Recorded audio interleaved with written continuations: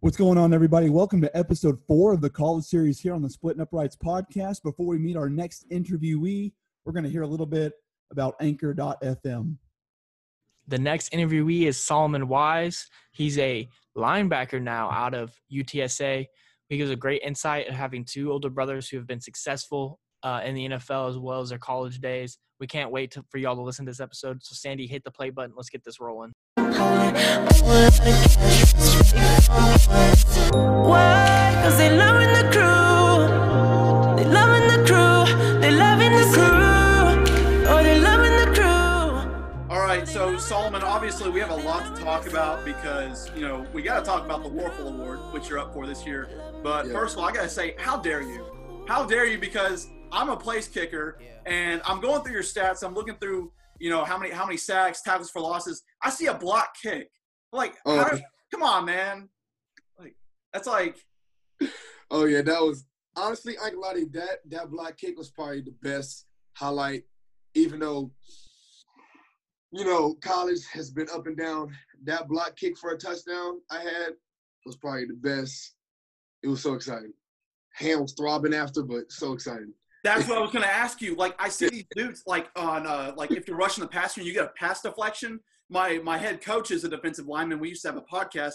And I was like, dude, does that hurt? Does that hurt? He's like, no, because you're in you got this adrenaline going on. It doesn't really hurt. Yeah. I'm like, nah, come on. It's got to hurt. So when I see the dudes blocking kicks, I'm like, that's got to freaking hurt because I kicked the ball. I know how hard it's coming off. Right. Yeah, how hard y'all kick it. Y'all kick it really hard. Right. So I'm glad you settled that.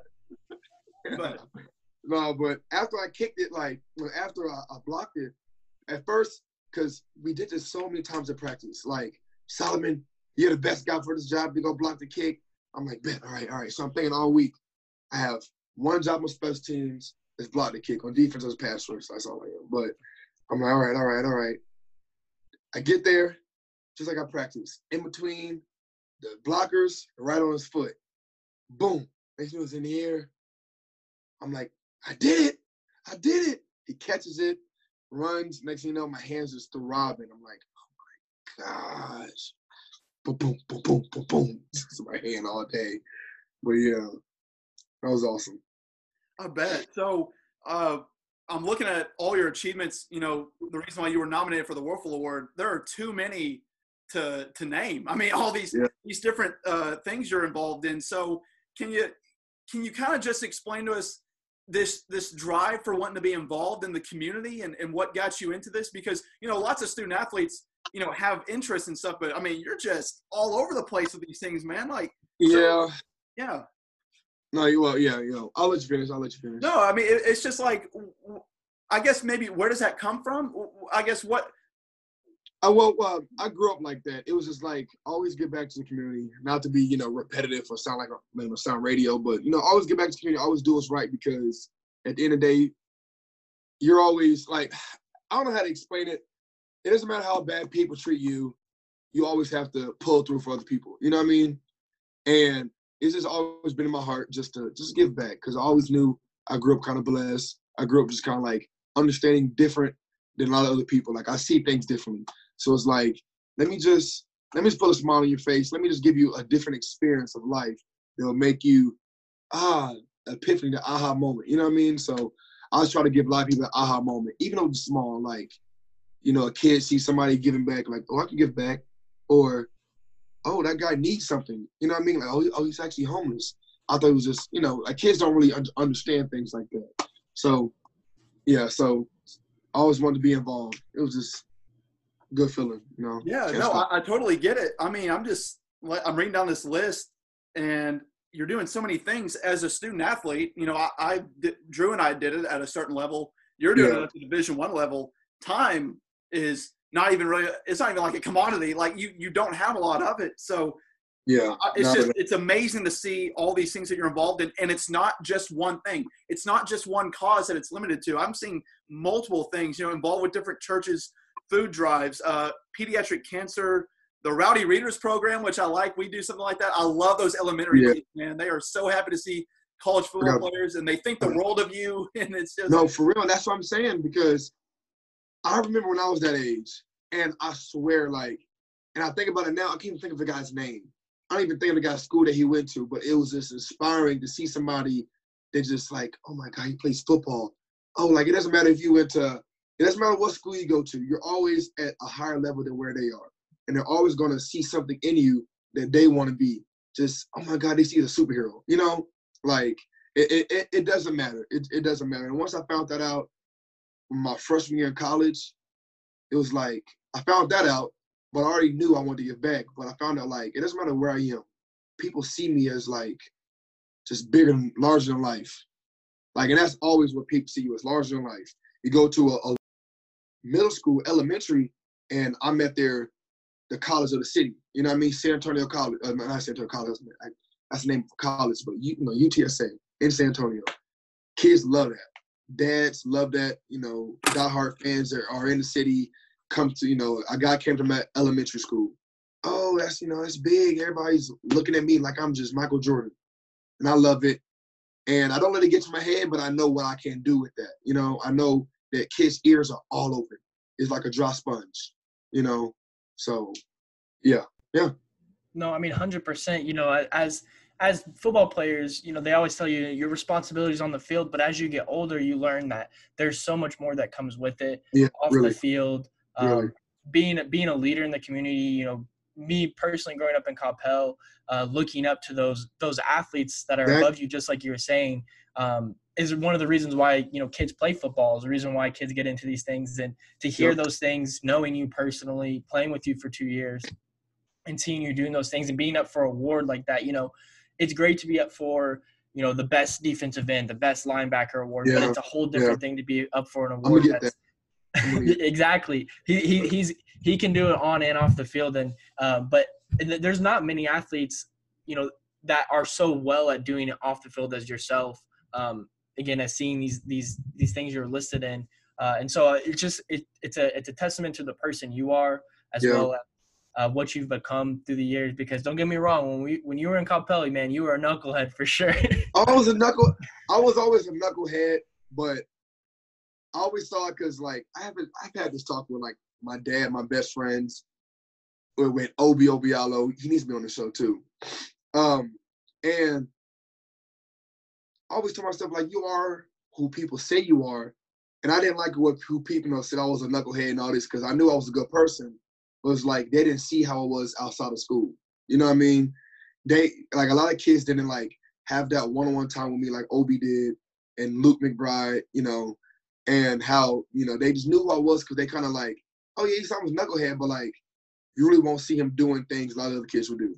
Like, staying up 5 o'clock in the morning as a 10th grader in high school, doing things that we shouldn't be doing. You know what I mean? Stuff like that. I wasn't a part of those crowds. So I was okay with being labeled the silly kid while a bunch of kids were druggies and, like, really throwing away their lives. I'll take that stigma because I know a lot of guys now look up to me and follow me and swipe up and always interested in what I'm doing. But then when they were making fun of me, talking about me. So I just always keep a level head, and I'll take that. I'll accept that because a lot of people didn't know me. So it's whatever. So, what's in the dark will always come to light. So shows that I actually do stuff. So, So, Solomon, we were talking before the show a little bit, and Drew gave me a little bit of your background. Okay. And so I know you played at Coppell for 2 years, but I know you played at Hebron before that. Yeah. Yes. So we were just talking with Jonathan, one of y'all's old teammates. Yes, McGill, right? Yeah. That's right, Jonathan McGill. And he talked about Hebron at one point, where Jamal Adams is. Now, I got to ask you, when we were talking about high school before the show started with you, you were talking about, Jamal Adams down the street, Hebron, this and that. You said Hebron before Coppell. So I know you went to Coppell for 2 years, but do you still have some allegiance to Hebron? I'm really a Hebron guy. I'm not going to lie to you. I'm actually a Hebron kid because I went to elementary up there. When I moved to Texas, I moved right to that area. So I grew up with everybody. Yes, I grew up with Jamal Adams and whatnot. I've known him since before he was what he is now. My brother, he was really best friends with Jamal. My other brother that played for the Cowboys, went to Kansas, Daniel Wise, he was best friends with Jamal. It was him, David, and all that, a bunch of other guys. And just hang around a mindset. So, That's kind of stay around those guys. I love them. Yeah, Fun. no, I mean, Yeah. I know Hebron, like you said. I grew up right down the street from there. But you say Yeah. you moved from somewhere. Where exactly was that? What? I'm originally from like the Virginia area. Yeah, so Norfolk, Virginia. I'm a military brat. One thing a lot of people don't know about me, I grew up in the military, like damn near household with a head coach.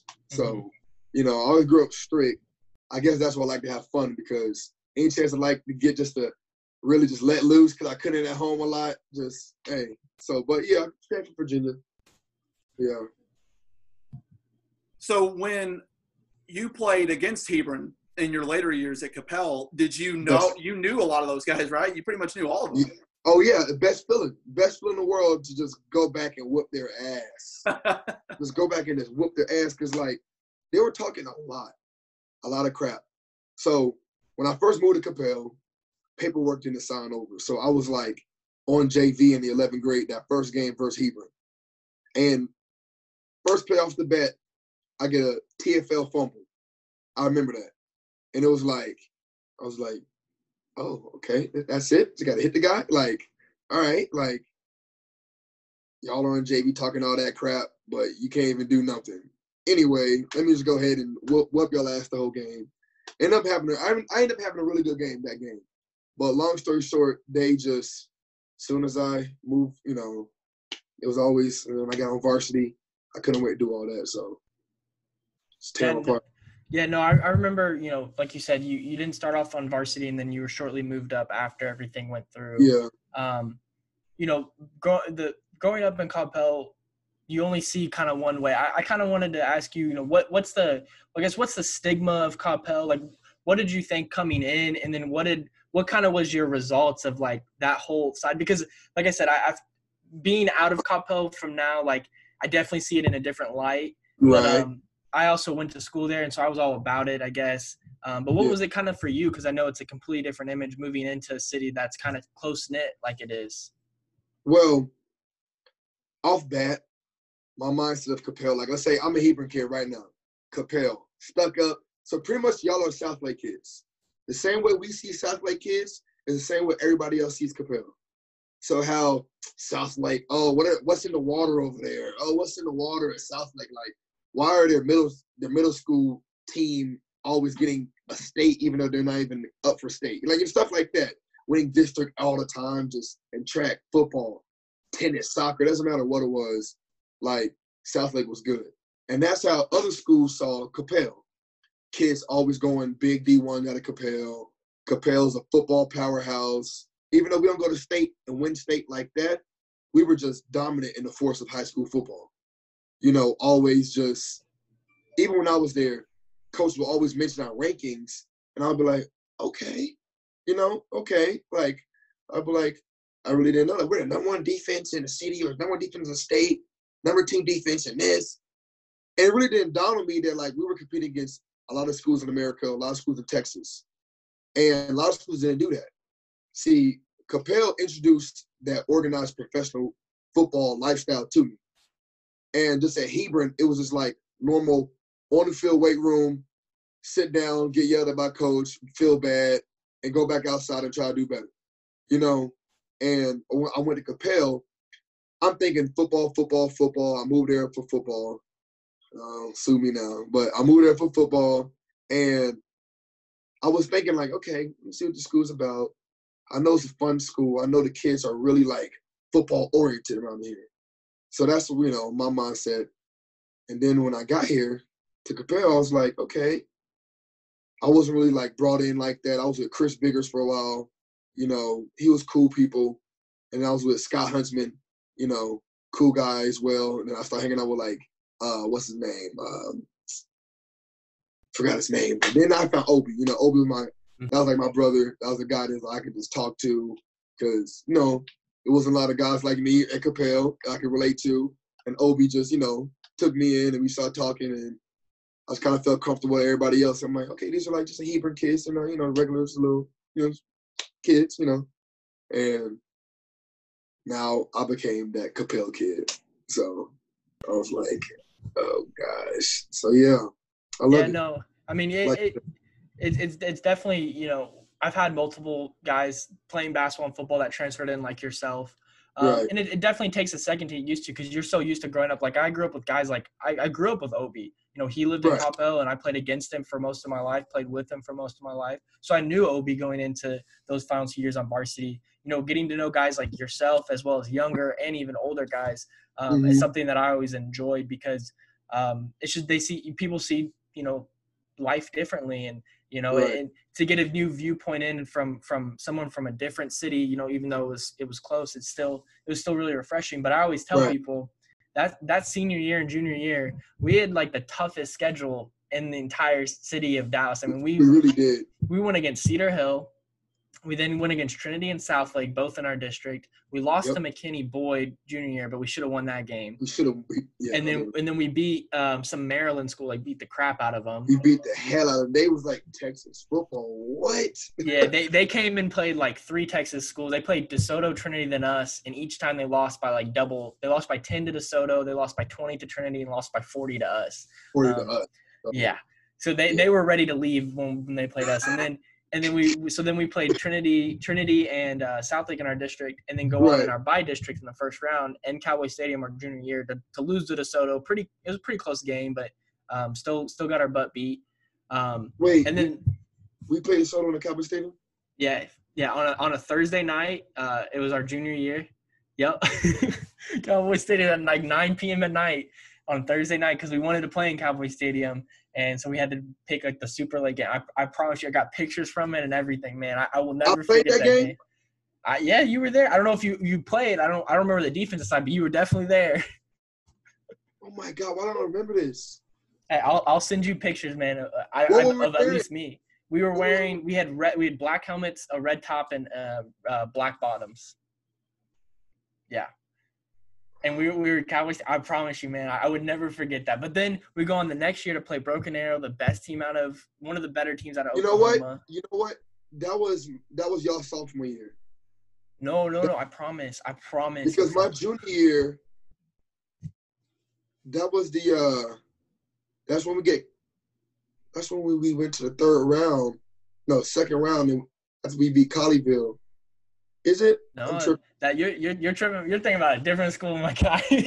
We went thinking 6-5 my 2 years on varsity. Your 2 Yeah, years. we did. And we lost to DeSoto both in the first round. I promise you, man. Hey, I remember I got hurt, and I was in the stands. We played DeSoto. I remember this. I do. okay, I That got junior you. year. Hey, yeah. So, like I said, and then we go on to play Broken Arrow in Oklahoma, one of the top teams. Yeah. Lose to them on homecoming because all of our home games were against Cedar Hill. Or no, it wasn't against Cedar Hill. We played them away. But then we had to play Trinity at home, Southlake at home. Yep. And then we had to play DeSoto again. I mean, it was just two tough years. We played really close every time. So Man, I had one of the most fun years for me, man. I enjoyed it. it was. Even though the wins weren't there, the team chemistry, the guys that It were was. there, it was a fun team, man. And there's a story Okay. that I have about high school. This is the story I was telling you about. Pre-game, or not pre-game. This is still in fall camp actually.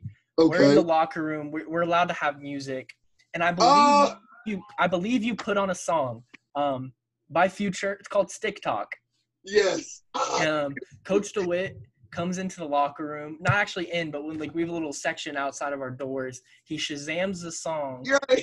to it, finds the lyrics, pulls us into the meeting room before practice, and is reading the lyrics word for word. Oh, And I believe his name is Isaac Coulter. Because Coach DeWitt's like, what does this mean? He's saying something, that's rapper lingo to where, right. he Whatever. doesn't listen to rap. He doesn't Yeah. know what that means. Isaac Coulter's, that means weed, that means drugs, that means Right. And he's just dissecting everything down. and everyone's sitting there like uncomfortable, like trying not to laugh as well. Right. And it's just, and I believe, correct me if I'm wrong, that you were the one that actually played that song that day in the locker room. I don't know if it's true or not. I thought it was you, but there's a lot of guys in the locker room. I'm not 100% sure, but I remember it was Solomon Wise playing that song. Well, I did not play the song. Okay. It was my phone. I was playing World's Greatest by R. Kelly. I remember this like it was yesterday, actually. Okay. Do you remember that? Yes, Where we I were playing remember. World's Greatest, and I was sitting there because, I listen to inspirational music plus rap, but I listen to a lot of like inspirational music when I'm like before I do something just to like get me in that like I'm that guy vibe, like I could be this guy they're talking about, But and then Josh, what's his name? Ibumba, what's his name? Malumba, Josh Malumba. Yeah, Josh Malumba. He hey, let me play a song. I said, sure, but after this song, this is my song. And then I played Post Malone after. It was the Tears of My, I got my tears with the money, yeah. That's when he was in his prime. And he was like, they play a song. I was like, all right, bet. Make sure it's clean because Coach DeWitt, yada, yada. He plays Stick Talk. Everybody just forgets about it. My phone's up there, but I was like, and next thing you know, Coach DeWitt's outside, she's jamming the song. I'm like, why would he do that? That's weird. Coach DeWitt straddles in. Yes. Come here, Shotgun. You come here. I'm like, oh my gosh. It wasn't me. Yeah. That's not my phone. It's your phone. Yes. I didn't play it. Yeah, okay, yeah. You didn't believe anything I said. I feel like that's why a lot of people saw me one way, because people just like, they just had a stigma of me, then I didn't believe anything I said. I'm like, all right, fuck it, fuck all y'all. But yeah, so he sits us down, sits me in the front, sits everybody else, playing a song in the locker room. He thought that because we played that song, we would become the most peers of demons on this universe. I understand I'm a man of God, but there's overkill to everything. You know what I mean? That's why you call certain religious people extremists. I'm not calling Coach Mike DeWitt an extremist. I'm just saying, like, you have to understand, like, I understand that song wasn't good, but he thought it was all about fornication, taking over women like this. Like, the lick means, like, taking something, like, oh, that's a lick, let's take the lick. Stick talk was like the extension to a gun, like a stick. You know what I mean? Like the extendo. He's over here saying, stick talk, lick talk. That is the devil. That is the pure devil. All right, let me read this to you. Took a shot of Henny. You shouldn't be drinking anyway. I've been going brazy. Whatever that means. He was reading, I forgot that. He was like, and then it was like, get a little cheaper. I get the bins. Hit it a little harder. Get the win. What are we hitting? Women, we're not womenizers. We gotta respect women. Coach, hit a lick, like hit it a little harder means like go at it, whatever a little harder and get the win. Like do whatever a little harder and get the car we want. All right, yeah, okay. Like the Taliban, he was reading more off, got guns like the Taliban, racial slurs. I think had it with this song. He put the song in his pocket, and it was one part.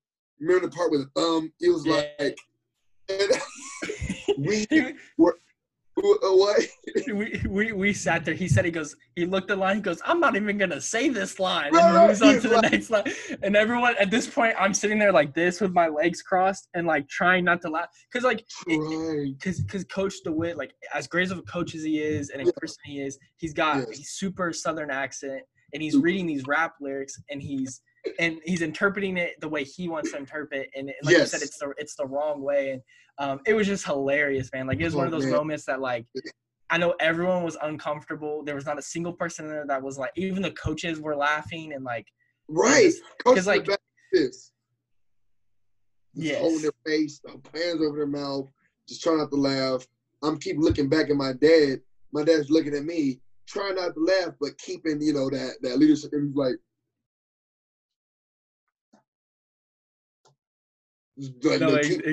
exactly. I'm like, biting my face, just trying not to laugh, just holding it all in. He's reading the most explicit, like thug lines in a country accent. It was unsettling, uncomfortable for all of us. Like, but yeah, that's what happened.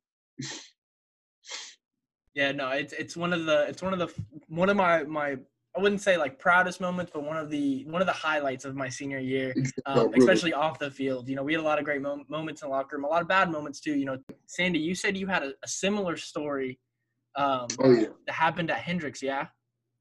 Sort of. So I cannot. There's no way I can come up with something better than the thumb in the butt and like that lyric. And that Drew told me about that before we came on, and I'm like, damn. I mean, that's funny as hell. Drew, you remember this. Now, you were here at Hendrix when this happened. We had a guy who, for whatever reason, loved to walk around the locker room after practice with nothing but shoulder pads on. Yes. Oh yeah, like Nothing a but Matthew Rockefeller type guy. That's right. Exactly. So Coach Burnett was secondaries coach. For whatever reason, if he saw something during post-practice film that he had to address right away, he'd come in and have a full-on conversation with this guy with just his shoulder pads on. Oh, God. And I'm just thinking, dude, like, can you not say, hey, let's go to my office. I saw something. Can we talk about this? He's sitting there telling him what happened in practice. Meanwhile, I'm like, can you not see how ridiculous it is that this guy's around in shoulder pads right now? You know, it'll be funny if that guy had like a secret little lifestyle he was living. He's like high school kids or something. He's like kids, boys, men. Just listen here, buddy. I don't care what you're wearing. I'm talking to you right now. Exactly. No, we definitely had that one in the locker room. Like you said, Matthew Rockefeller would literally have his helmet on with his shoulder pads on, with his cleats on. He's like, I'm ready to go, and he would run out the locker room. Ass naked. That little boy flying all around down there. And it was, look, here's one thing that shocked me that when I came to Capel of how close they all were together. Like at Hebron, Hebron's like you have Plano kids, you have Frisco kids, you have a little bit of, you know, kids everywhere who is just like kind of like they're cool, but if you didn't grow with each other, you're not like that. At Capel, they've known each other since forever. Like they all grew up and they were so comfortable with each other. I was like, oh my God, they're comfortable. Like, what the hell? And I was like, what? Matthew just impersonating every coach, being goofy as hell, ass naked, nothing but shoulder pads on, and who would literally walk outside. Like, literally walk outside with cleats on and his birthday suit. Looking like he's like a lingerie Playboy model. Just. Yeah, no, 100%. There's a story about Matt, too, because I went to middle school with him. Like you said, I grew up with this guy. First day of 7th grade football, it's the first time you have to shower in a locker room where it's like, you know, normal, you got to take a full shower. In PE, you would kind of just take like a body shower or whatever. This dude, first day of practice, everyone's kind of, you know, we're getting undressed, and we're just kind of like slowly doing it, everyone's kind of like just putting on the Axe body spray shower. Rockefeller comes bolting in, throws off his pads, throws off his pants, gets butt-ass naked the first time we've ever got a shower at like 6 o'clock in the morning, just hops in the shower, and everyone's like, all right. And then from there we followed suit, but he was the first one, the quickest guy I've ever seen undress after a football practice. But no, he was great. I miss Rock. I wish you know, he got to play longer because he was a freaking stud. He just hit a growth spurt. But I'm sure, you know, or not a growth spurt, sorry, he had a growth stunt. He hasn't grown since like 7th grade. He was that size in 7th grade. I just want to let you know that. He was that big. Yeah, he was huge in 7th grade. He was a monster.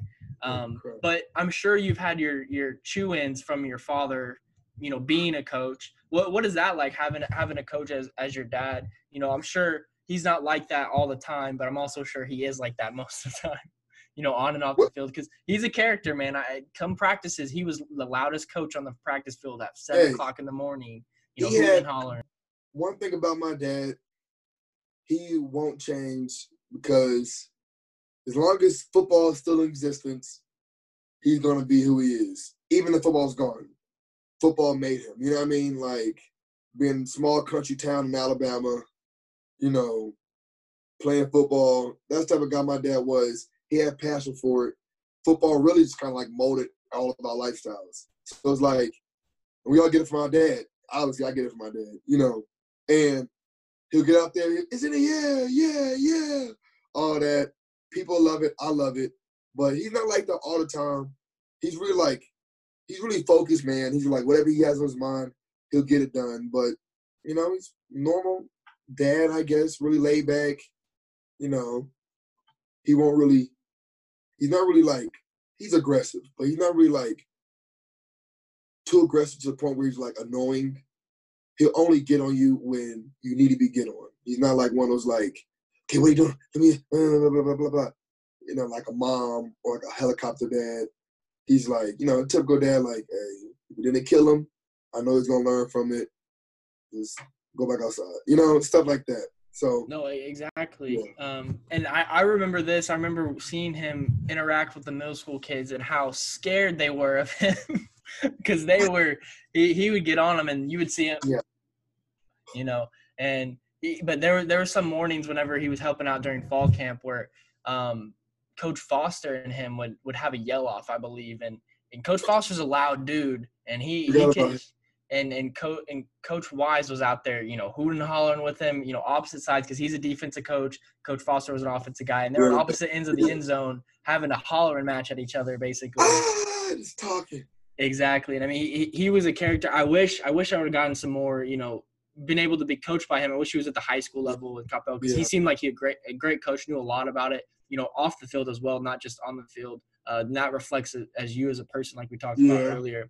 But you had 2 other brothers, right? That have gone on to have great college and NFL careers. Yeah. What was that like, having just 2 older brothers? You know, having to look up to, because I'm an only child. I believe Sandy, you're the oldest of your siblings. So, what is it like being the youngest, having 2 guys to look up to? What was that like? Well, I'm gonna start off by saying, Sandy, you're the oldest, right? I know all those, like, have you played for all those teams in the back? I don't know, like, if they're professional or clubs. I don't know anything about soccer other than that. I have definitely never played. That's Sporting Kansas City. They're an MLS team. I was not that good. Yeah.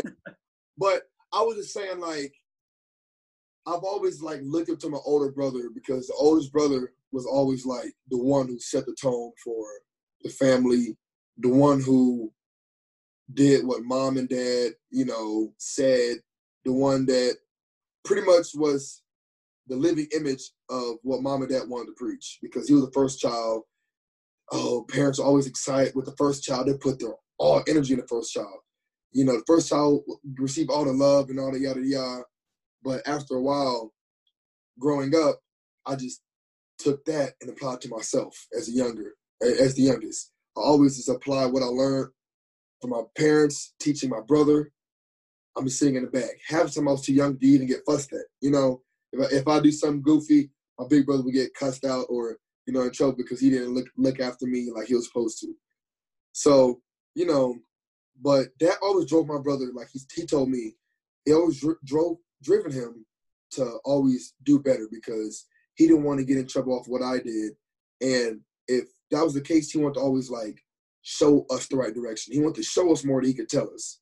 So growing up with 2 brothers who are the exact same but yet complete opposite. Oldest brother's the passive guy.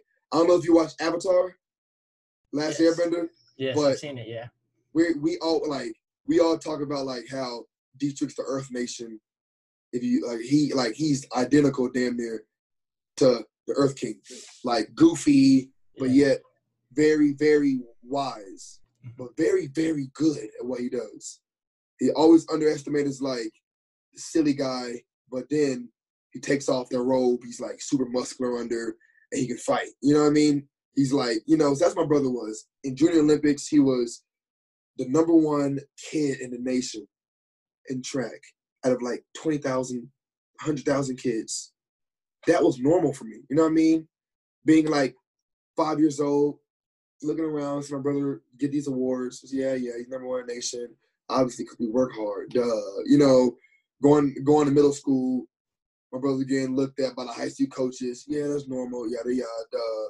Have my brother, you know, even in school, he graduated damn near top of his class. Back-to-back SEC honor roll, all academics. Like, I didn't know they had plaques for that. Like, big old plaque size of TV upstairs in his room. And then back-to-back SEC player, all that. My other brother, very physical, very, like, he's like the Fire Nation king. You know, he wants it all elegant, but at the same time, he'll do whatever, you know, if it's in his way. I don't care if it's good or bad. My cause is bigger than you. Like, my brother, he's very ambitious. You know, the one at Kansas, he was the all-decade player, all Big 12 all-decade player, back-to-back first team, all Big 12, first player in the integration of Big 12 to do something. I forgot what it was. I thought that was huge. I was like, what? And so seeing that as a kid, my brothers was just balling out, and I was doing the same, just like unconsciously. It was normal because like my environment was like work hard, be like this. So product of your environment, you know? If you get a kid who is around certain activities, he's gonna grow up understanding all the activities, being that way. So growing up that way, I just kind of learned to soak in everything just by default. You know, I was always a very like curious kid, even though if I was being goofy, I'll always like listen to everything around me, be very observant, and then I'll hit people with stuff that they didn't think I would know. Well, I was listening, but you were playing around.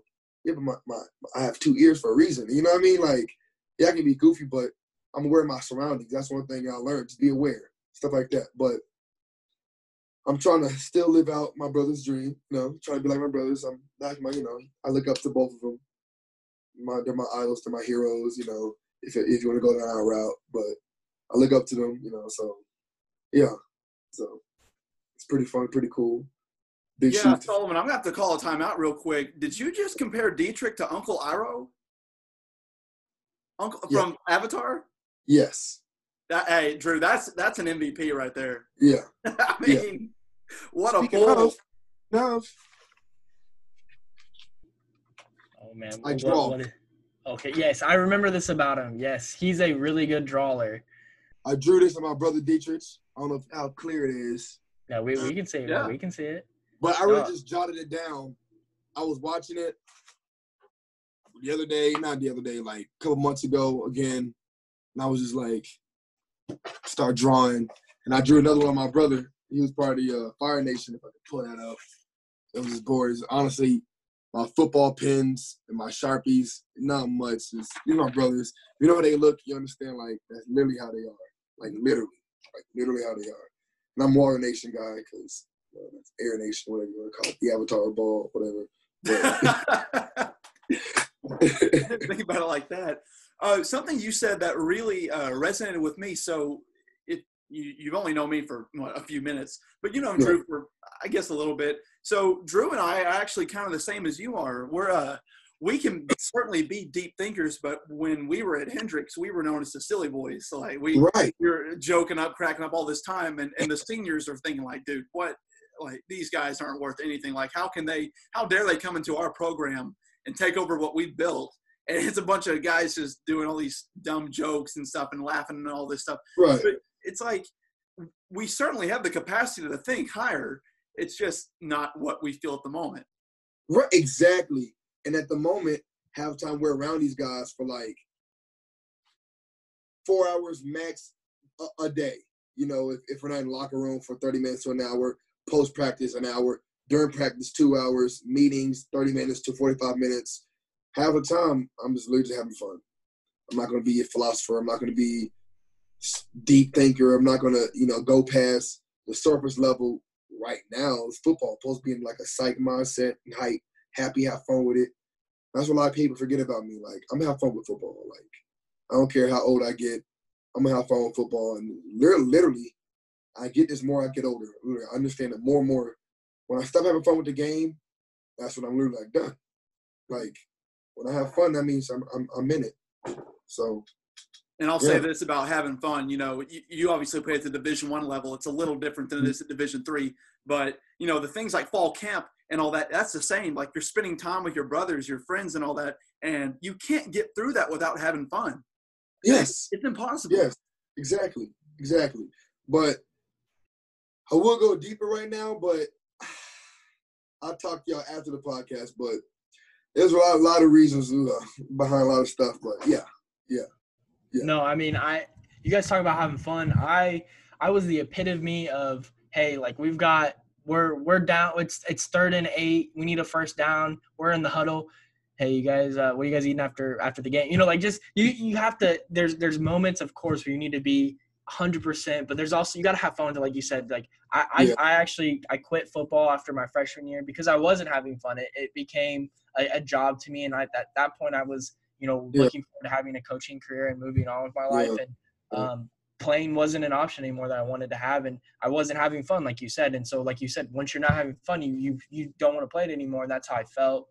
Yeah. And in my opinion, it's the best decision. I've kept a close relationship with the guys that I, bonded with, like Sandy, a few others at Hendrix, and I've enjoyed it. But at the same time, like I love the decision to stop playing and moving on with my life and going on and doing bigger and better things. I feel like, but just like doing bigger, better things for you, being a Division I football, athlete is not a bad thing to knock on. Like your UTSA man, doing your thing. I know it was a tough road to get there. Not really playing much at Coppell. I personally always felt like you were underused. Your size, your speed, your athleticism, definitely underused. But I wasn't a coach. I'm on the offensive side. I'm a tight end. What do I know? You know what I'm saying? Yeah. I feel like they should put me at linebacker. And they did the same thing here. They literally just moved me to will linebacker. So I'm about to show them that, like, I should have been here. And I'm killing that practice. Like, fall camp now, dude. I'm like looking at myself on film, like, holy shit. Humbly saying, but yeah. I know, of course. I mean, but then again, what was the recruiting process like for you? Just having the name of Wise in the Texas area, I'm assuming was a big name with your brothers going to schools. Your dad is a coach. A little bit. Having that kind of, I'm assuming, helped you a little bit. But also, you're your own person. Again, like I said, you're a great football player. I just thought you were underutilized, probably didn't have as much film as you wanted. But how did the recruiting process go for you?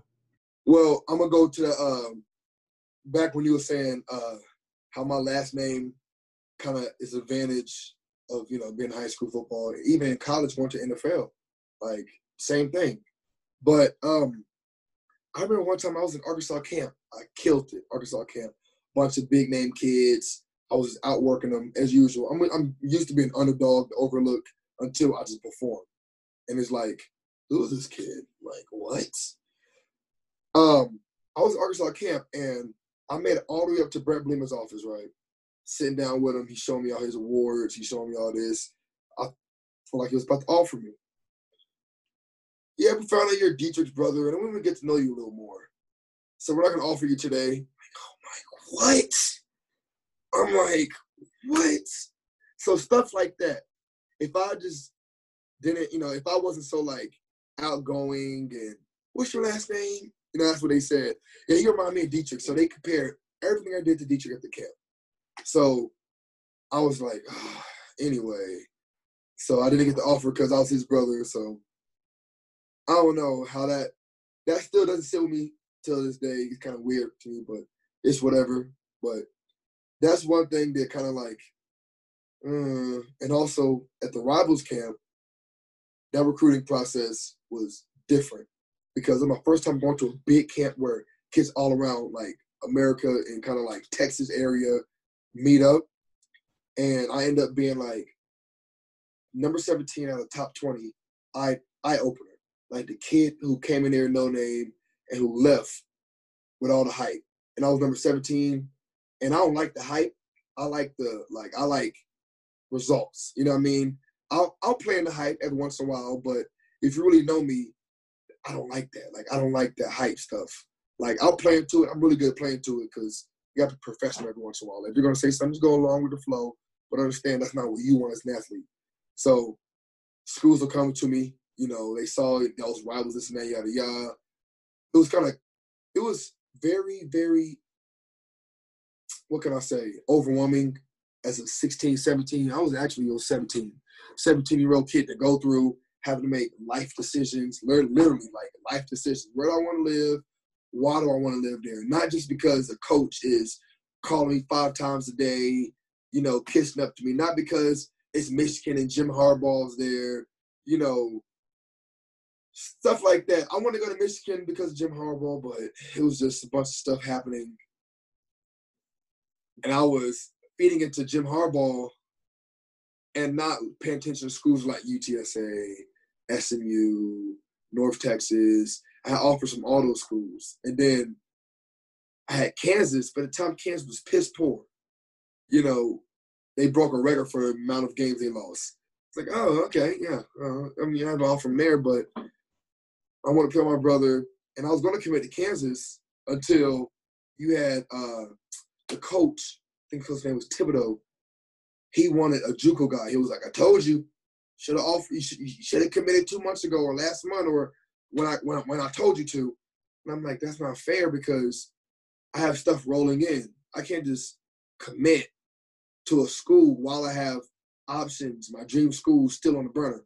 I'm talking to LSU. I'm talking like Frank Wilson at the time. I'm talking to Ed Orgeron through like just like back and forth messages, whatever. And I'm getting geeked up. Like I'm like, I want to go to Kansas. I'm waiting for this LSU offer and the Michigan offer. I'm like, I'm not going to go to Kansas. Like, what's going on?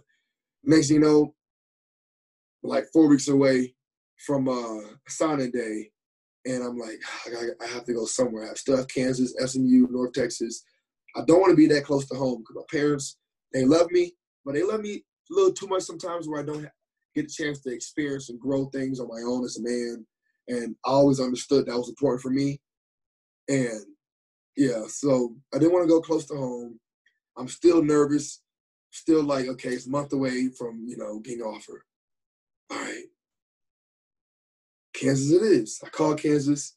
He's like, yeah, buddy, we're done, and I'm about to move. We got a JUCO guy. So he goes to OU, and I'm like, you just telling kids this, and then I know you can't control if you get fired or move or not, but, like, this is like, oh, my God, so I have nowhere to go. And I'm thinking, okay, so next thing you know, Art Riles hits me up with a Kilgore, like a JUCO, one semester, but I still got offered by Baylor, but it was through a JUCO. It was like, I need to get my grades up because at the time I didn't take the ACT, so I need to take that. I did decent on the ACT, actually. And he was like, yeah, go here for a semester, Kilgore, JUCO, and then come to Baylor. I'm like, okay, I'll do that. That sounds like promising. And I'm not stupid. I'm not a JUCO guy, so I can be able to survive that. My dad's like, no, that's not what you want. You don't want that JUCO life. He was like, you might be there longer than what you expect, like all this and that. So I was kind of like, I was like, man, fuck it, fuck all this like recruiting shit because it's overwhelming. Like, and then sometimes they just get guys because he has a 5-star. Like I'll be better than some guys all because he has a 5-star. He's way better than me. Almost like a Josh Fink type guy. You know? Yeah, exactly. One of the best players I've seen at a high school level. Damn near like an Obi Obialo. I want to say he's better than Obi, but you could stretch to say he was better than Obi at a high school level. Obi was, you know, he wasn't as fed to as much on the field like Josh. But Josh was like that. He was shaking up kids who was committed to Boise State, shaking up kids who had like OU offers and all these big top, and then he got no offers and he messed around and go to, you know, the school he went to now. So that was kind of what I was experiencing as well. But I didn't get the offers that I wanted to. But next you know, I get a call. I call Frank Wilson at LSU. I'm sitting outside of the gymnasium as they're building, finishing touches to the basketball facility. I'm over there like, I had AM off. I'm calling around. Next you know, I call Frank Wilson. His phone's dead. I'm like, okay, no LSU then. I get a San Antonio number call me. Hey, how's it going? Hey, buddy, this is the OSU coach. Yada, yada, yada. I moved to San Antonio. I'm here with LSU coach Frank Wilson. They're in the background. Hey, how's it going? We want to give you an offer, man. We love you. I'm like, oh, okay, we've been doing this. All right, bet. And then Frank Wilson, he pulls me in. He was a great guy at that, at the time that he was recruiting me. And I'm like, all right, well, let's do this. And I commit to UTSA after I visit. San Antonio was beautiful as hell, first off. That's really drove me in. So palm trees everywhere, actually. Lakes, right here by Austin. So, I'm here at UTSA. And it doesn't matter where you go. It matters what you do when you get there. So Khalil Mack went to Buffalo. I'm at a bigger school than Buffalo. So Marcus Davenport went first round out of UTSA. A lot of kids get overlooked at UTSA. So it's what you do when you get to a place and you get championship powerhouse NFL teams like the Patriots who don't even get big name guys. You don't even shop at, not even say shop because that sounds kind of like postmodern, but pre-modern, what do you call that? But like getting guys for your team, you go Marshall, small school, you go to like Colgate, get a tight end, stuff like that. So I'll never get discouraged after that, after I kind of like had that concept in my mind my freshman year. A lot of kids around me, I could have been here, I could have been here. We're all at the same place, man, it was work. If you keep bitching, you're going to be bitching for 4 years, and then bitching after that 4 years, how do you hold you? They're never going to hold you. You determine your future. Never let another man dictate the fate of your own life, your own career. So when I got here, try to work as hard as I can. And, it was hard being behind Marcus Davenport for a while, first-round guy, and I ended up starting my sophomore year behind him, and I got injured. Boom, now I'm here, starting linebacker for UTSA. So I love my journey. I'm never going to pass it up. So yeah. No, I mean that's when people talk about recruiting, talk about how pretty it is and like this and that. That's a real recruitment thing. That's what happens to a lot of kids across the country. It's not a pretty thing. There's a lot of, like you said, coaches moving left and right, especially at the Division I level. Promising you something here and then 2 weeks later they're gone. It's a very real thing that happens on a daily basis, I feel like, to a lot of athletes, not just yourself, but many others. And like you said, once you find that place, it's about finding who you are, finding your role, and really working. And I know your Twitter bio says no one will outwork you, if that's correct, or something along those lines. Yeah, I said I'll be the hardest working person in the room. That's my bio. Exactly. So that, like you said, that's all you have to do is once you get somewhere, it's about working hard and doing what you do. And sometimes that takes time. It's always not going to happen that first day. You're going to come on campus and be a day one starter, especially at a college level. It's a top talent from all around coming up. Even at UTSA, even at Hendrix, it was like that. Division III. It's you go there and I thought I was like one of the better tight ends in our district, and then whatever. And I go to Hendrix, and there's a guy from Georgia, I believe, where Doug is from, who's 10 times better than me. He's a senior, but he's bigger, stronger, faster than me, does everything, smarter than me, everything. And so it's all about learning. And I know your process has been, probably longer than what you want, but sometimes it takes time for it to grow what you want it to be. And like I said, you're super talented. You've got a lot of athleticism. You've got, great brothers with leadership that I'm assuming is really well. Before we hopped on, your brother Dietrich actually called you on the phone. So like I said, you keep going at that, man. I mean, you're on the right path. You've just changed positions. I think it's going to be worthwhile, man. But speaking of, you're on the field, what was that sack like? I know you've only had one in your career, but still that's something that no one can take away from you, getting a sack, man. What was that like? Well, everything leading up to that sack was just like, it was like a monkey off my back, just like a breath of fresh air. Like, phew, like I knew I could do this. I wasn't too excited, but I was like, okay, that's number one, about time, let's go. You know what I mean? That's my mindset. I didn't want to get, because one thing I learned from Fire Nation King Daniel Wise, my brother, never, he said, like, he told me this when I was in 10th grade, actually, when I was at Hebron. And they put me on JV2. And, got people, I guess a lot of people, don't understand what JV and stuff is when I'm talking to them sometimes. But in Texas football, you have 3 JV teams. Everywhere else, you have 1 JV team. JV1 is like the D1, I guess, or like the tough kids, the kids who peaked in high school, like they were just like grown men with full facial hairs and muscles looking like they had 2 kids and a mortgage. Like, and it's like, I couldn't compete with that because I bloomed, honestly. I bloomed not even in high school. Like, I was tall and shit, but I was even, like, muscular. But he told me never, always keep a level head. Like, don't get too happy. Don't get too sad. Understand your goal. Understand what you did and keep moving. And I'm like, okay, bet. And when I got that sack, I was mad because it didn't happen sooner. I was really mad. I was like, should have been at this last year. should have been had this, damn. So, I won another one. And I was playing so hard that game. That was a sack for a safety they didn't call, because I sacked them literally in the goal line, and I looked up, I didn't see my 2 points. I was like, man.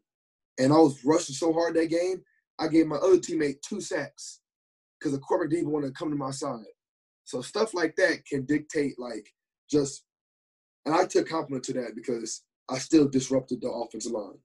I still pushed one side of the offensive line 15 yards back and cut in and made the quarterback see me and go the other way and went right into my DN twice. Gave him 2 sacks, stuff like that. And I'm not even mad about that because I know what NFL coaches look for. Yeah, they want the stats and all, but how do you play? How do you disrupt the offense? So that's what I keep in mind. I don't try to, orientate myself against all the hype with all the BS. But yeah. Yeah, Solomon, I mean, it's weird. Like, you're saying things that maybe people who didn't play the sport wouldn't understand, but I don't know about Drew, but I certainly see where you're coming from. I thought that was really interesting what you said about the sack and how, you were frustrated by it almost. And I think that speaks to your competitive nature, absolutely. And yeah. I had a similar experience actually in your neck of the woods. We were playing in Seguin, and just outside of San Antonio. I had my first game-winning kick there. It was a field goal before that, where I kind of had that feeling. I was like, "Dang, I didn't hit that as well as I wanted to. Or I should have been better. More prepared, et cetera, whatever." But but I wanted to get to this real quick. So I don't. This is more about you. I mean, you are an fascinating guy, and I'm not just saying that to flatter you. I didn't want to make this about your brothers, but I do have a quick question about them. We were talking about the recruiting process.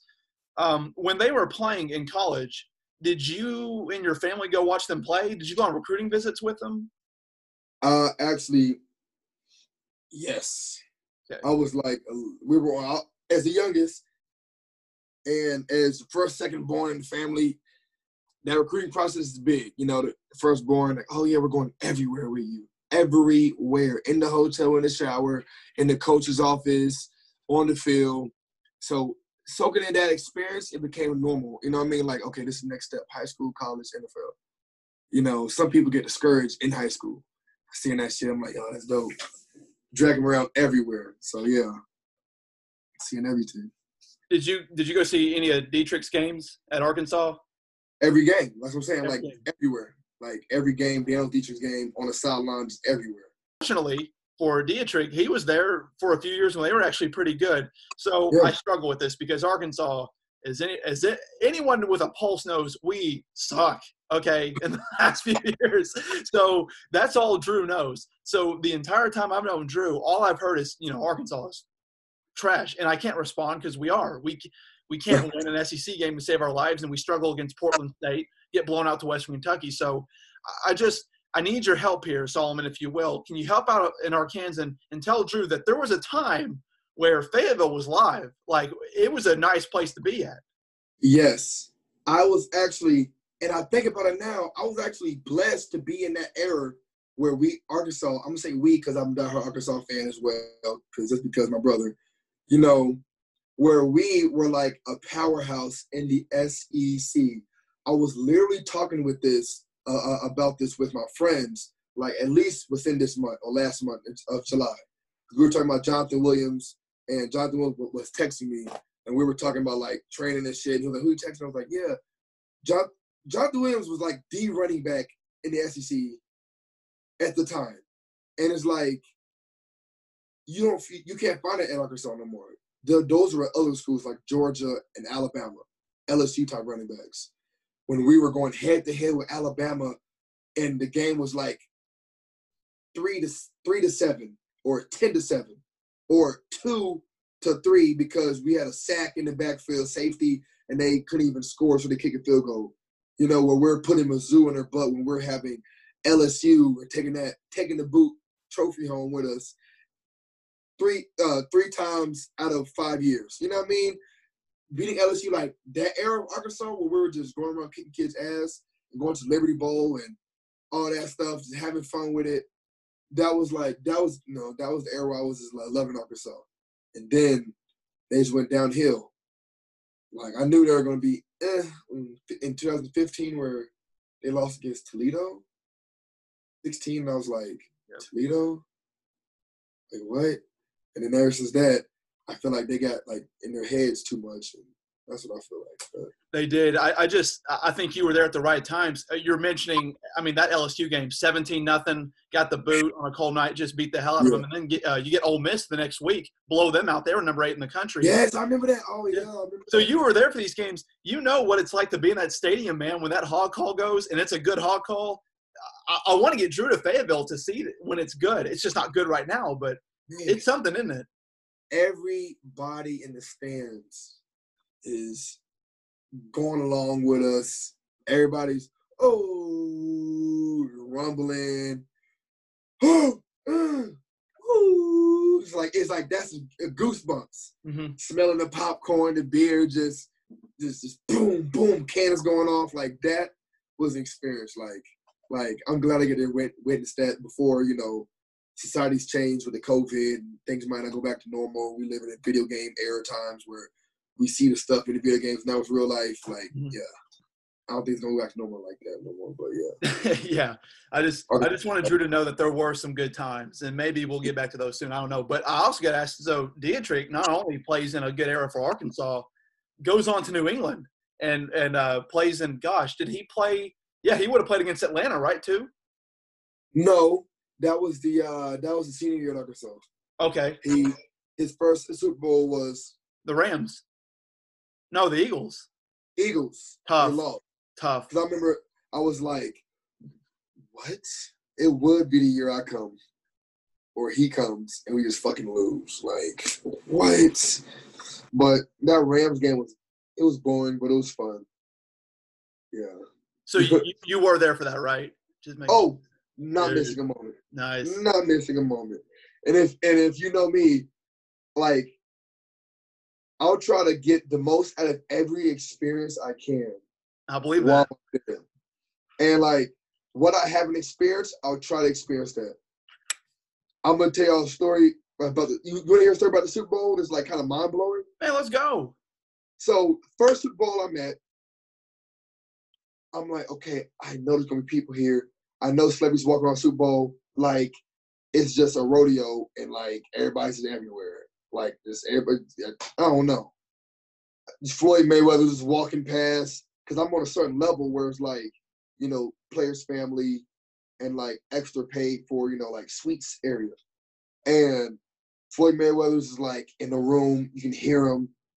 He walks past, he goes in that room. I'm like, oh my God, what the hell? You get freaking. Do you know a guy named Michael Blackson? Well, he's like a huge black actor. So like Michael Blackson was there. I'm like, what? Yeah, the whole Modern Family cast like dispersed out everywhere. That was fun. That was cool. And I go in the back. A guy named JB Smooth is just over there getting popcorn with what's his name? Hopkins. He's just walking past with like I guess his manager or agent or a friend that looks like he's kind of professional with him a little bit. And I'm like, oh, wow. And I start getting pictures with a lot of people. Post-party, I meet I forgot who these guys were, but we were like just getting in everywhere. Backstage, I'm with Meek Mill on stage with Meek Mill. Like, what? I'm like, okay, Meek Mill's gonna be here. I make sure I got to dress the part, look the part. I'm over here hyped up. I knew I was gonna start roaming around. I knew I had enough badges to get me wherever I wanted to go. So I was like, you know what? Let me go ahead and get rid of these bubble guts and experience this moment. I was like, I almost went into full con artist mode. I had to believe who I was. At the time, my guys were saying, to say that you played for the Patriots. I'm not going to say that. I'm not going to say that. They will believe you. You're 6'5", Solomon. So all right, whatever. I already had the credentials to pass on. I walked past. They didn't even question me. And now so I was like, oh, this night's about to be lit. I'm going to back. J-Lo was praying with her team. I'm like, J-Lo. I'm like, yo, what? That's J-Lo.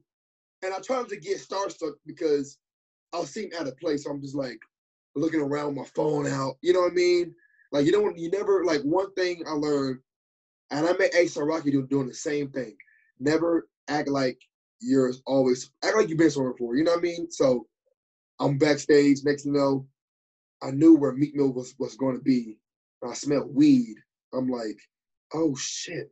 Okay, there's somewhere around here somewhere. I'm smelling weed. They said, oh, that's Snoop Dogg about to come out. Snoop Dogg walks right past me. I'm a little taller than him, but we're damn near the same height. I'm like, oh, yeah. Ludacris is sitting right there beside me. Like, literally, like, Ludacris is, like, right here on stage, just looking around, about to go up and perform. Lil Duval waves at me. I have video of all this. But I really want to meet Meek Mill. So I'm on stage around some of the players and the family. And I kind of just, like, get on stage, right? Boom. No one stopped me. All right. Oh, God, I'm on stage. Meek Mill's, I see a yellow vest walk right beside me and stop. Talking to some guy. I'm like, it's Meek Mill. It's like me. I'm like, he's like, yo, what?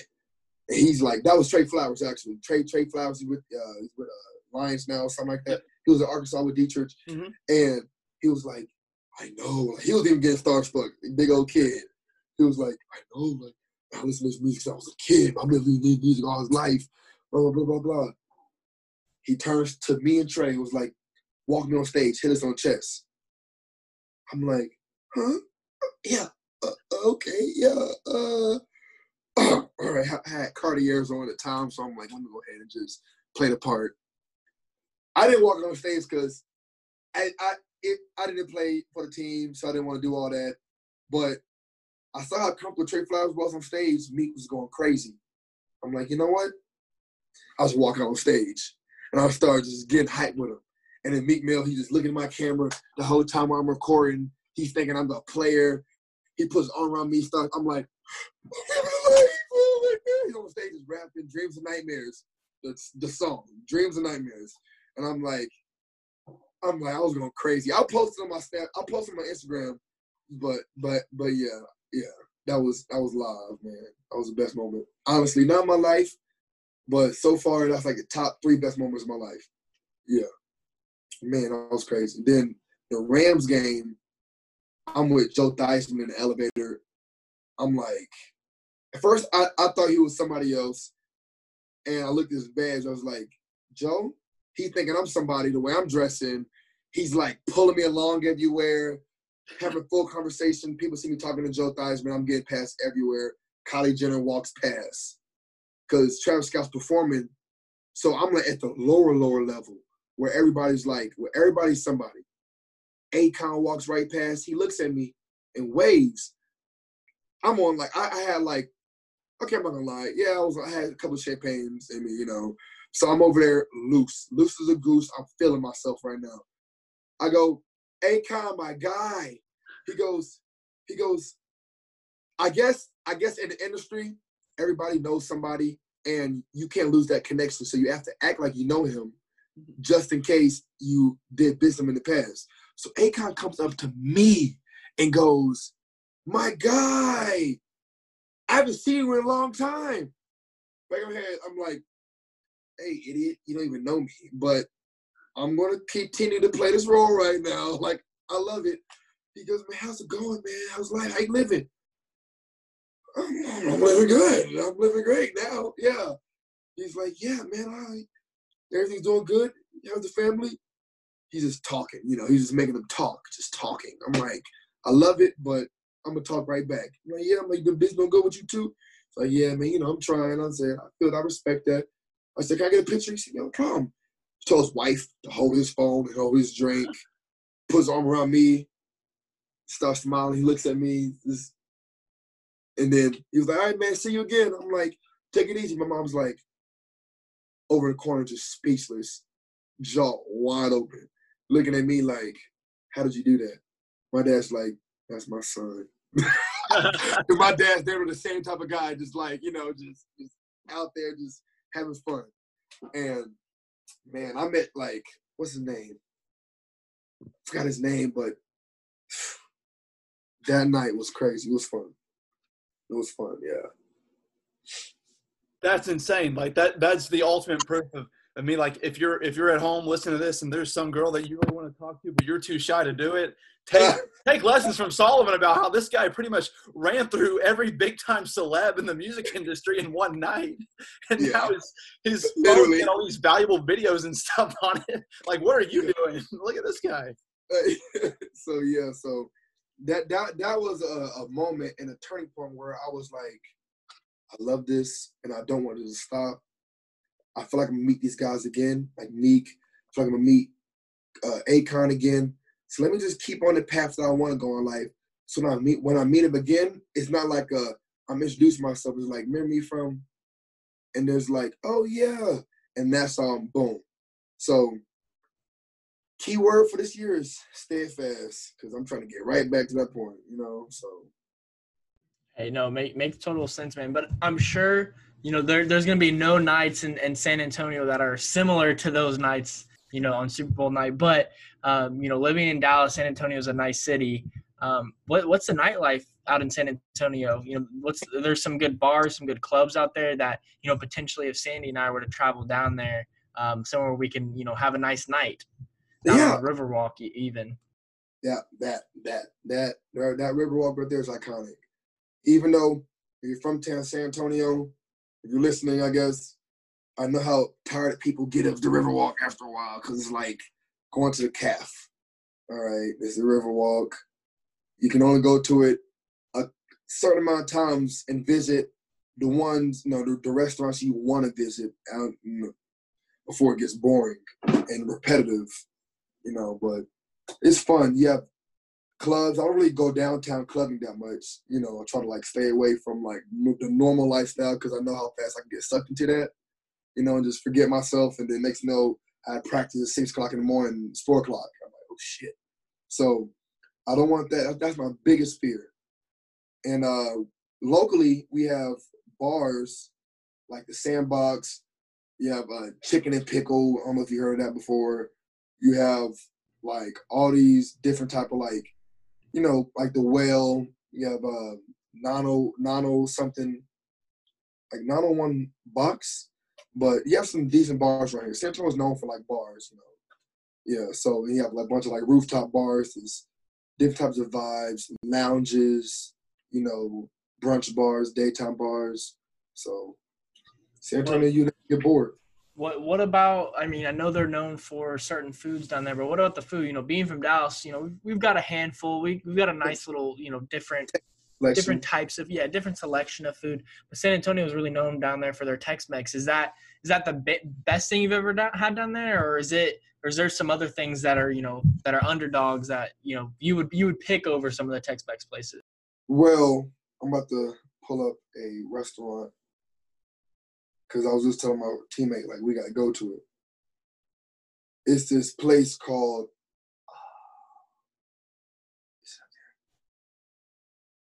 oh, man, I don't think it's up there. But it's this really good place. I forgot the name of it, because I think he deleted it because he didn't want nobody to know about it. But, yeah, you have all these authentic small mom-and-pop shops that are popping up everywhere. Some been there for 7 years. Some been there for a year. Some have really good marketing people who've been there for 2 months, who can get the word out. But you have a bunch of different varieties, a bunch of vegan places here too. Tons of vegan places here. I actually live right here. There's a food truck spot called The Block, and it's just this opportunity for people who have food trucks to go pay for a lot, $2,000 for a week, and make as much money as you can. But this COVID thing probably setting them out of business. But yeah. Yeah, no, for sure. I've gone to San Antonio a few times for some basketball tournaments, and everything I've eaten down there, whether it's barbecue, Tex-Mex, it hits a spot. It is definitely a food capital of at least Texas. I wouldn't say the world, but Texas for sure. It ranks up one on the top, maybe for the best spot for food. Since you mentioned it, you might be right. Yeah, I haven't thought about it like that. Yeah, because that barbecue is insane around here. Yes, I've had. I don't remember the place I went to, but I've definitely had their barbecue as well as their tech specs down there, and both of them, man, both spots I went to, they were both on the River Rock. They were both like really top notch places to where I'm just like, you know, hey, this is one of those spots, man. You know, hey, when I come back here, I need to remember. Now I forgot it because because I was super young, but I'm sure there's a ton of places out there. Yeah, it is. Nice little places too. You gotta find them. You know, once you find them, it's a go. You know, but yeah. So Solomon, if we were to like come down I'm looking at your schedule here, you got Memphis at home. That could end up being a pretty big game. And you know, you pull off the win. You've got a few sacks, you know, a few TFLs and stuff. What's the main scene? Like, what are the guys like at Hendricks? There weren't many places to go, but we had our spot. Like, that's where you go. Do you guys like have a spot after the game just to go chill and? Yes. If it's not my house, if I'm not throwing a party, it's Sandbox for sure and a place called Dio's. Those two, you'll probably catch the whole entire team and then some. That's like literally like post game, after party. That's like the UTSA's in the building, great win type vibe, you know. But that's Sandbox. But, you know, if you want to just, after a loss, it's more like Dio's, small bar, just be all there for a good time, you know, whatever. And a win. Everybody's at Dio's, even the girls. So. All right, Solomon. So how we kind of like to end our podcast is we like to end it with a funny question. We hit everyone with the same question. I'm going to let Sandy introduce it to you, at least the first part, and then I'll probably introduce the second part. But Sandy, hit him with it. Yeah, Drew, we're going to pull a surprise here real quick because this guy is something else, and he has the best story. So I want to hit him with another question, too, before we get to the real ones. Hey, but I'm very curious to see what he has to say because I keep getting the wrong answer. And I use this question as a screener for my real friends and, like, for potential girlfriends. Like, a lot hinges on this answer. So I won't think less of you, Solomon, if you choose the wrong answer, per se, because some people are practical here and there. So I get it. But I got to ask you let me know if it's the wrong answer, though. I'll tell you. But for whatever reason, I get the feeling you're going to give me the right answer here. So I don't know. We'll just see. Maybe I'm wrong. But the question is this. Would you rather be able to run 100 miles per hour or fly 20 miles per hour? Fly 20 miles an hour? I knew it. Drew, I told you. I love this guy. Right? I mean, come on. Who doesn't want to fly? Like, Drew. I know it's cool to run fast, but 20 miles an hour is a decent little speed, especially to be in the air, going like that. Solomon, who else is flying, right? Like, who else is flying? Hey, they're all running on the ground, right? But we're up in the air. We're all good. We're up in the air. And isn't it, I don't know, I might be wrong. Isn't it like if I'm in the air, I can cover more ground than I am on the ground? I don't know how that works, but isn't it something like that? Or am I just totally wrong? That was like a thought in my head all my life. Well, you know, you'll have obstacles on the ground that could impede you and may make you go around. Like, you may have to go around. Hey, nothing's stopping us. That's what I was gonna say. Was if you're running, you have stop signs. You gotta wait to cross. Yes, you're going 100 miles per hour, but you could still get hit. If you're in the air, like you gotta watch out for birds and planes. You're the runner. No, they gotta watch out for him. No, I have not been asked this question, so I will not answer it because it was not directed towards me. I will answer it another time. Oh, actually, I can't because I know the right answer now, so I can't answer that question. Here's my thing, Drew. I had a feeling though because so many people are practical. My teammates, a lot of them are practical. I don't want to hear that. And I have a feeling you were going to pick 100 miles per hour. I think that's the way you were going to go, right? Me? Yeah. I mean, I don't – I can see both sides. I mean, you think about it, you think miles per hour, you're going 100 compared to 20. So you're like, oh, well, I can get places faster. But like you said, there's obstacles you got to deal with. You know, you got to deal with cars, other people running 100 miles per hour potentially. Right. Again, flying, you have less. We also got to deal with weather. You know, if it's raining, storming, do you want to be in the air flying? You got to think from both sides. Pros and cons. If I'm running 100 miles per hour, I'm going to be outside in that weather as well. Right. Or two. Or right. If I'm running 100 miles an hour, I can hit it right and fly. Yeah. If you're thinking that way, but I'd rather fly, get over with. See what I'm flying over. I just had a feeling, man. Certain people come along and you just think you get this feeling. But Drew, are we Right. ready? This is I think this is gonna be really good. Yeah. Yeah. So the first question that we normally ask our guests, is it allowed to date the coach's daughter? Like, is it acceptable? Would you do that? And it's not the head coach, so it's not like the head man. It's any coach. I would never do that. Oh no, but I'm a respectful guy, so I would not do that because of a certain boundary of I know how he views his daughter and what I'm portraying behind his back and to his daughter, and I could break her heart. I could, make her fall in love. I don't know. Usually they fall in love, but my daughter, she's having a bad day or something, or why is my daughter acting like this, or what's going on? I don't want to just, plus my coach, he probably won't look at me the same, but yeah. Drew, you got to remember we're dealing with a coach's son here, so he's got like some background knowledge on how coaches see their children. Yeah. 100%. You're 100% true. Now the other side to the question is, what about teammate sisters? Are they off limit? Not at all. Not at all. It depends though, because I'm gonna just keep names out just in case. But I've been in a situation like that before, and I just respected. I'm a really respectful guy, and I respected my teammate a little too much. I didn't want to just do that because I know he wouldn't like it. But yeah, so I just I shot away. There's more girls in the sea, more fish in the sea. There's more girls out there. I'm not gonna burn a bridge over something goofy, over a girl. Just. And the reason why I want the girl, that's goofy. You know what I mean? Yeah. So, yeah.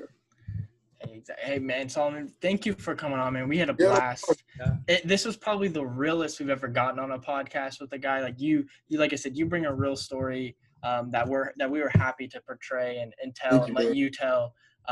It was fun. We hope the best for you in the season. Hopefully there is a season. It's looking that way that there will be, but maybe some restrictions here and there with who you play. But we'll be rooting for you. Hopefully you get a step on the field this year and make a real impact. Get some more snaps, play in a lot of games, make a lot of tackles. Sandy, you got any last words? Dude, I do. Like this was easily the realest podcast we've done. At the same time, I feel like we barely scratched the surface, honestly. And that's like the weirdest feeling I've had. It's like, dude, I just want to go on forever. And it makes me think that Drew will just have to bring him on again, right? Exactly. Yeah, we're gonna have to bring him on. We're gonna have to bring on his brothers as well, because it sounds like they're just as great of storytellers as you, man. And I'd love to have him on. Like, Sandy, like you said, you're touching his heart when you talk about your oldest brother in Dietrich, because Arkansas and Patriot guy, like he would love to bring him on. We'd love to have him, as well as having you again, because like I said, and like he said, you've got more story to tell, and we'd love to have you back on, man. But thank you for coming on tonight, man. Yeah. I know you're busy with fall camp and everything, but thanks, Solomon. I'm always here for you, man. Yeah, good to see you too. Yeah, of course. Yeah. And that does it for our interview with Solomon Wise. That was a great interview with this guy. Super real. It was awesome to talk to a guy who's been through a lot. But that does it for this podcast. So if you guys want to go follow us on TikTok or Twitter, we're at Splitting Ups. You can also, if you guys want to listen to more interviews as well as our regular podcast that comes out every Thursday, you can go subscribe to us on Apple Podcasts as well as any other podcast platforms.